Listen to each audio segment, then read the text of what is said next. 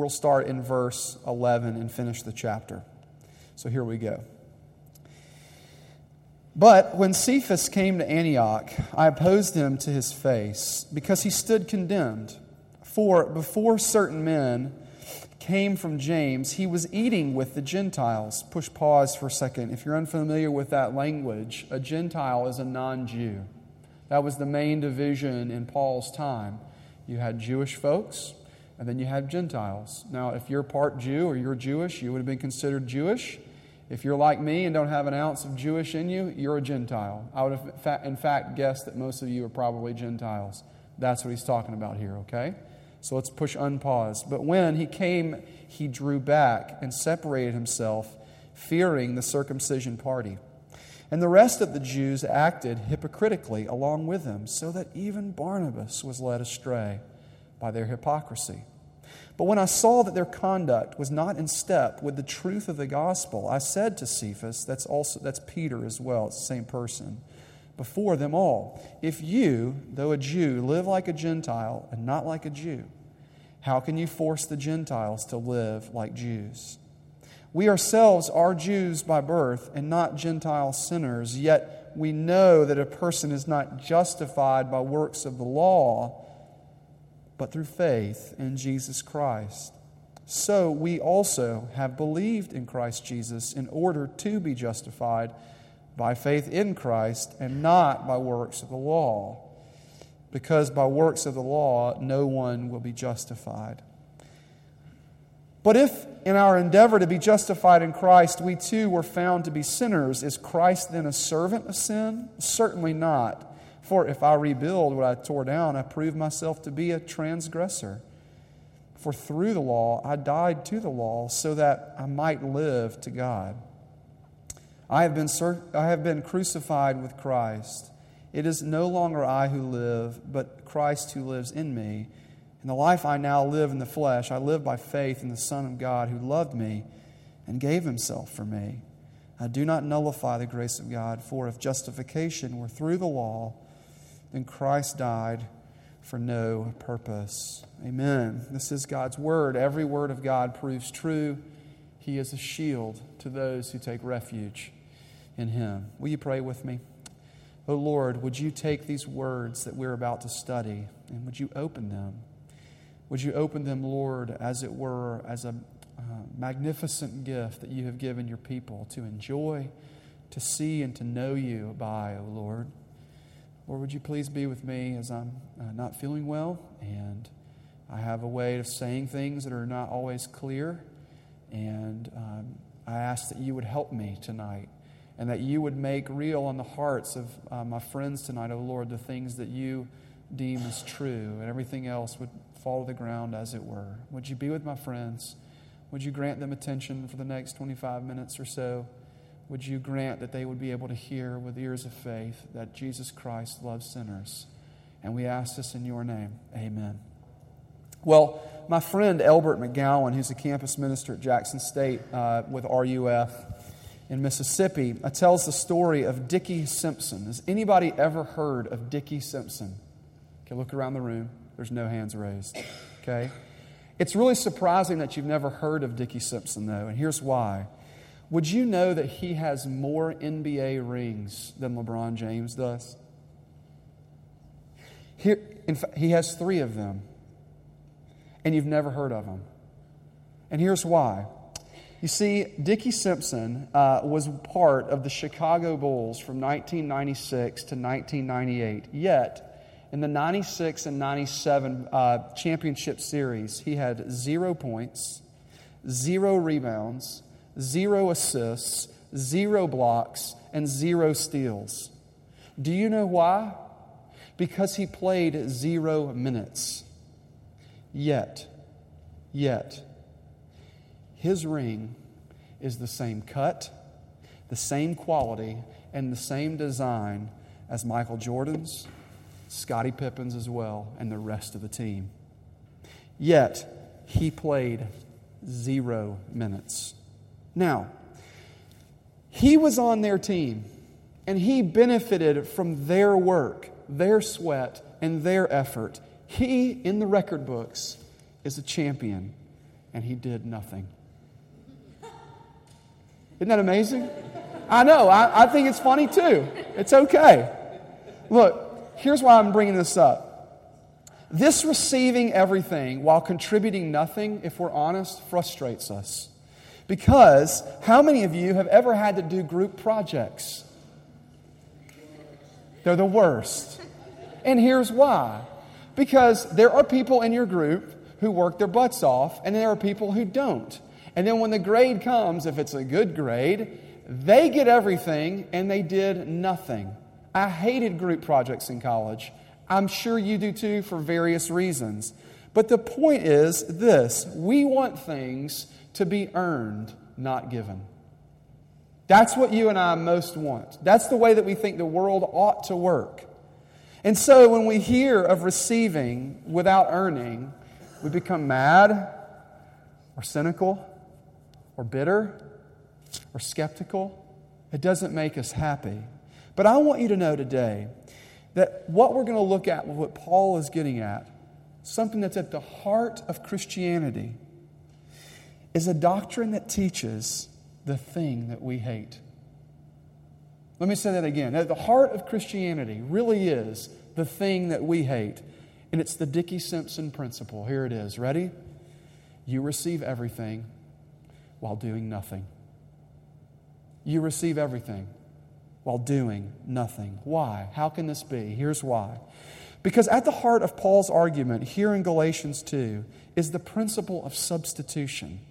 That is, somebody doing something and somebody else getting credit for that something. To be specific, the doctrine of justification by substitution says that we bring nothing to the table, and yet we are counted righteous. That is the thing received. That is the championship ring through the efforts, work, and obedience of another, namely Jesus. Paul is going to, in this text, take us square into the courtroom. He's going to pick up and use a lot of courtroom language. So if you're a pre-law person, welcome. I'm glad you're here tonight. You're going to love this. If you're not, you're going to have to hang on because he's going to get quite technical. But I think that three main categories that are going to help us tonight are this. We're going to see the charges, the verdict, and then lastly, the judgment. The charges, the verdict, and the judgment is what Paul is going to highlight for us tonight. So let's turn, if you will, to this first part of Galatians, beginning in 2:11, and let's take a look about the charge. What do we learn? Well, we learn right out of the gate about Peter, another apostle, not Paul, but Peter, both P names. And Peter was a Jew. He had come down to the city of Antioch from Jerusalem, and in light of a recent history, he being a Jew had a revelation that you can find out about in Acts chapter 10 that God gave to him that showed him that those dirty Gentiles, the people that he did not associate with for his whole life, had finally begun to be accepted in God's sight. And so in light of that, God tells Peter, it's okay, man. You can start having fellowship with these people. Now, why was that okay? Because underneath Mosaic law, in your Old Testament, if you were to go to Leviticus, and Genesis even, Exodus, Leviticus, you're going to read about the old law, ceremonial laws that made people unclean. And one of those things was for a Jew to have fellowship, to have a meal with a Gentile. That made him ceremonially unclean. And what he is now doing is living freely in light of the gospel by eating with these Gentile Christians that had been converted until some people that follow him from Jerusalem come to Antioch. And you know what? He starts hitting the panic button. And he doesn't know what to do. And so Peter, not Paul, Peter retreats from table fellowship with those Gentile believers. Why? Because he is scared to death of what that group coming in from Jerusalem is going to think about him. Moreover, whether or not they will accept him, whether he will be in the club, so to speak, with these believers. Now, why is that so important? Because Paul, the writer of Galatians, is going to have none of it. Zero. And so he says, if you'll look there in the text, he says, but then I confronted him. I said to Cephas before them all. And then he basically calls Peter out for his behavior. Now, why is this so incredibly important? Because by pulling away from eating with these Gentiles, Peter was saying in a nonverbal way, hang with me, if you want to be accepted by God, you've got to be Jewish. If you want to be accepted by the Heavenly Father, then you need to be able to keep all of the Jewish code and law. That's what he was saying. Peter, in other words, was an elitist. And in this incident, we get to see Peter's racism. He was a hypocrite. And Paul will have none of it, and so he confronts him. The key point is this. He was saying, Peter was, by his actions, that acceptance with God is to be had by keeping all the old laws. Peter's deeper belief in the moment was what he was living by. Now that's a key distinction. He wants you to begin to see that what was really reigning in Peter's heart was something radically different than what was coming out of Peter's mouth. Now, why is this so important? I think this causes us to focus for just a second. My point is this. The charge that is being leveled against Peter is one of works righteousness. That if you want to be accepted by God, you have to have Jesus, as we said last week, plus something else. It must be Jesus plus keeping the food kosher laws. And Paul is saying, no. In the gospel, Jesus plus anything, whatever that anything is utterly obliterated. That man is acceptable in God's sight by Jesus and Jesus alone. A couple of things to point out. This forces all of us for 1 second, I think, to pause and to go, wait a second here. This is Peter, one of Jesus' boys, that has gotten this wrong. What does that say about me, a TCU student, 2,000 years removed, about what I think acceptability looks like with Jesus? I just want to begin to raise the question to you that there might be something going on in your heart and life in this very moment that you would say, Jesus is really going to be happy with me and accept me if I take Him plus X, fill in the blank. I don't know what that is for you, but I guarantee you it's a temptation. Now, at this point, you might be saying, Ryan, you're sounding like a broken record. I've been here for 5 weeks. You've been saying the same stuff for 5 weeks. Can we move on? I want you to listen to what Derek Webb, a singer-songwriter, once told in a story. Listen to what he says. He says, I heard a story about, this is Derek saying, about Martin Luther, the old reformer.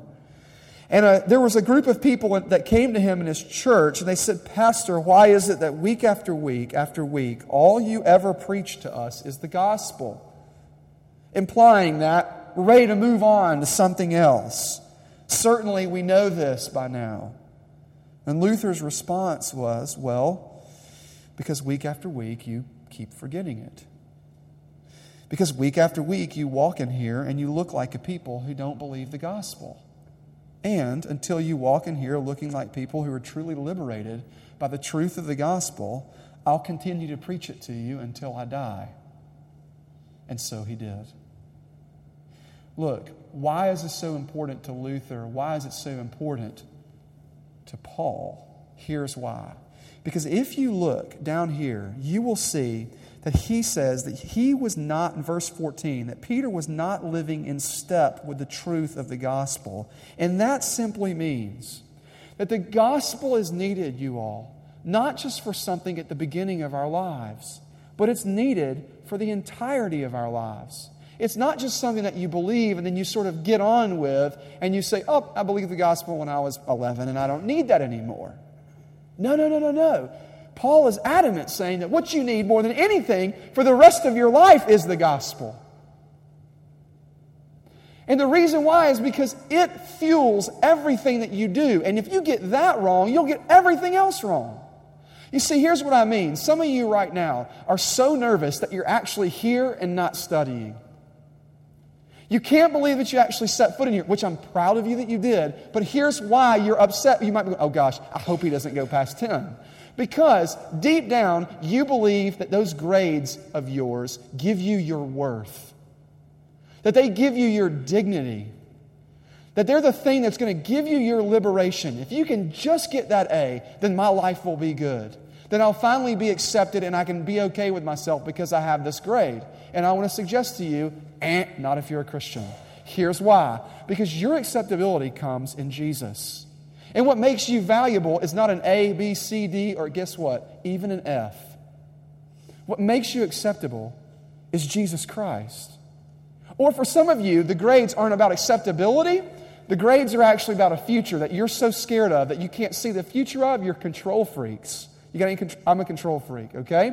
And so I'm scared to death that if I don't get that A, I'm not going to get the good job. Well, let me remind you something, dear Christian. Do you remember what the gospel tells us? It tells us that the God that loves us is in control of the planets whirling around the universe right now. And that same God is the God who is controlling every single subatomic particle, making sure that the charges remain positive and negative, and that the whole world just doesn't fall apart. That's what He's doing right now in this moment. And if He's doing that in this moment, let me just ask you something. Do you think your job is a problem for Him? A little bit of gospel sanity for you tonight. It's not. The gospel liberates you from feeling like you have to control your world by your grades. Now, go study. Be a good student. That's why you're here. But listen to this. Don't be a slave to your grades. And some of you are. I would say most of you are. I was. I've got friends that will tell you they can't remember what they made on a biochem exam. I can't. My life's still pretty good. It really is. You know? So my point is this. The gospel is needed for all of life. Every last step of it. And Paul wants you to begin to see that. Secondly, we've talked about the charge. Now let's begin to look at the second point I want to make, the verdict. And yes, I've got to move to cover some ground. But here is the basic point that I want you to see. Look with me at the verses down on from where we were looking. He says this. He says, "For through the law I died to the law so that I might live to God." Verse 19. In other words, I have been crucified with Christ, Paul says. Now listen, what is he getting at? Paul wants you to know one thing. That Peter and him and you and me have one verdict above us. And you know what it is? It's guilty.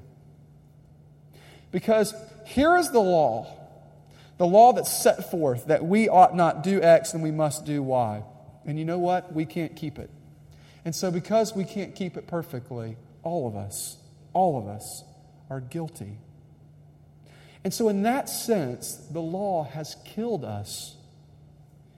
Some of you and me try to keep thinking that if I just keep trying to keep up, if you just give me the list of spiritual things to do, then God will finally accept me. And I'm telling you, that paradigm, that way of doing things leads to nothing but death. That's what this is about. Now listen, think about it like this.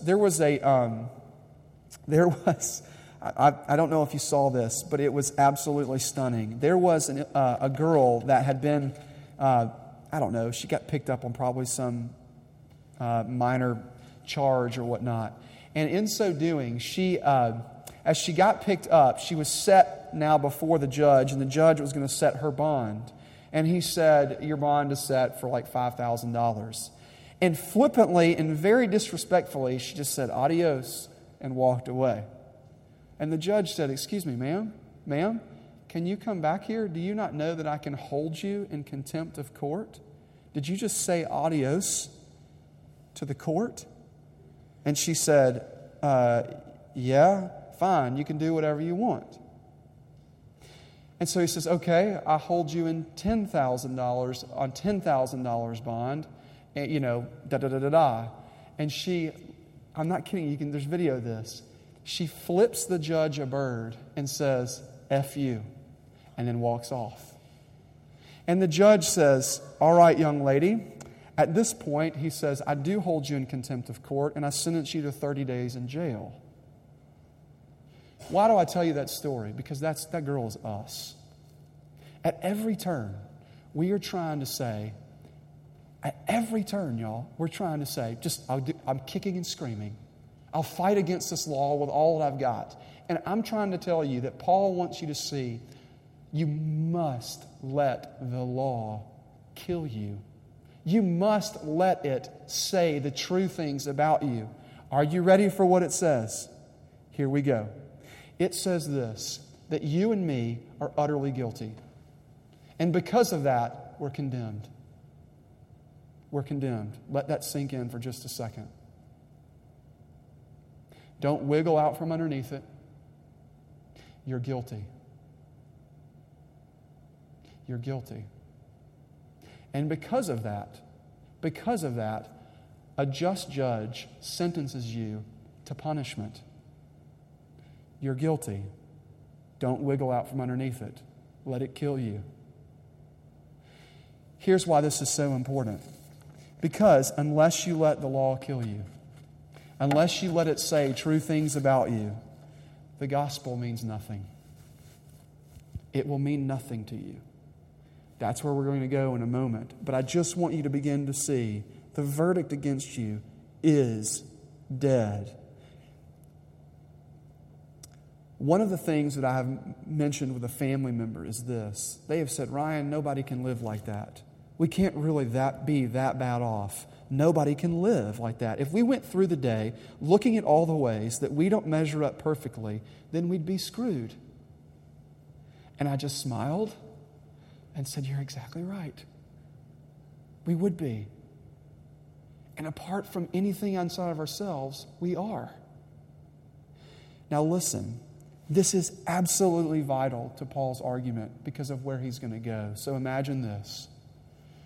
The jury has deliberated.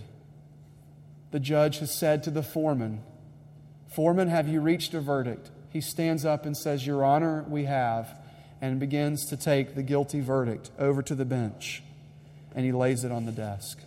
That's where we're at right now. Point number 3, the judgment. The judge is going to take open that note, read what the jury has written, and this is what he says. Ready? Dear Ryan, dear Bennett, dear Alicia, the court has found you not guilty. And the courtroom goes crazy. In U.S. jurisprudence, the judge has the power to take the verdict by the jury and overturn it if it is unreasonable. That is real law. It's called judgment notwithstanding verdict. And that is what's happening here in this letter, because here's why. The law, the jury, has not considered all the data. And do you know what one piece of data has been left out? Here it is. That I have been crucified with Christ. That I've got the rings because of what somebody else has done. Paul is saying that the doctrine of justification is this: that you, though guilty, have been now liberated because of somebody else's condemnation, namely Jesus's.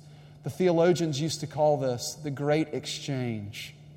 That which God was rightfully to level on you and me, He did to Jesus.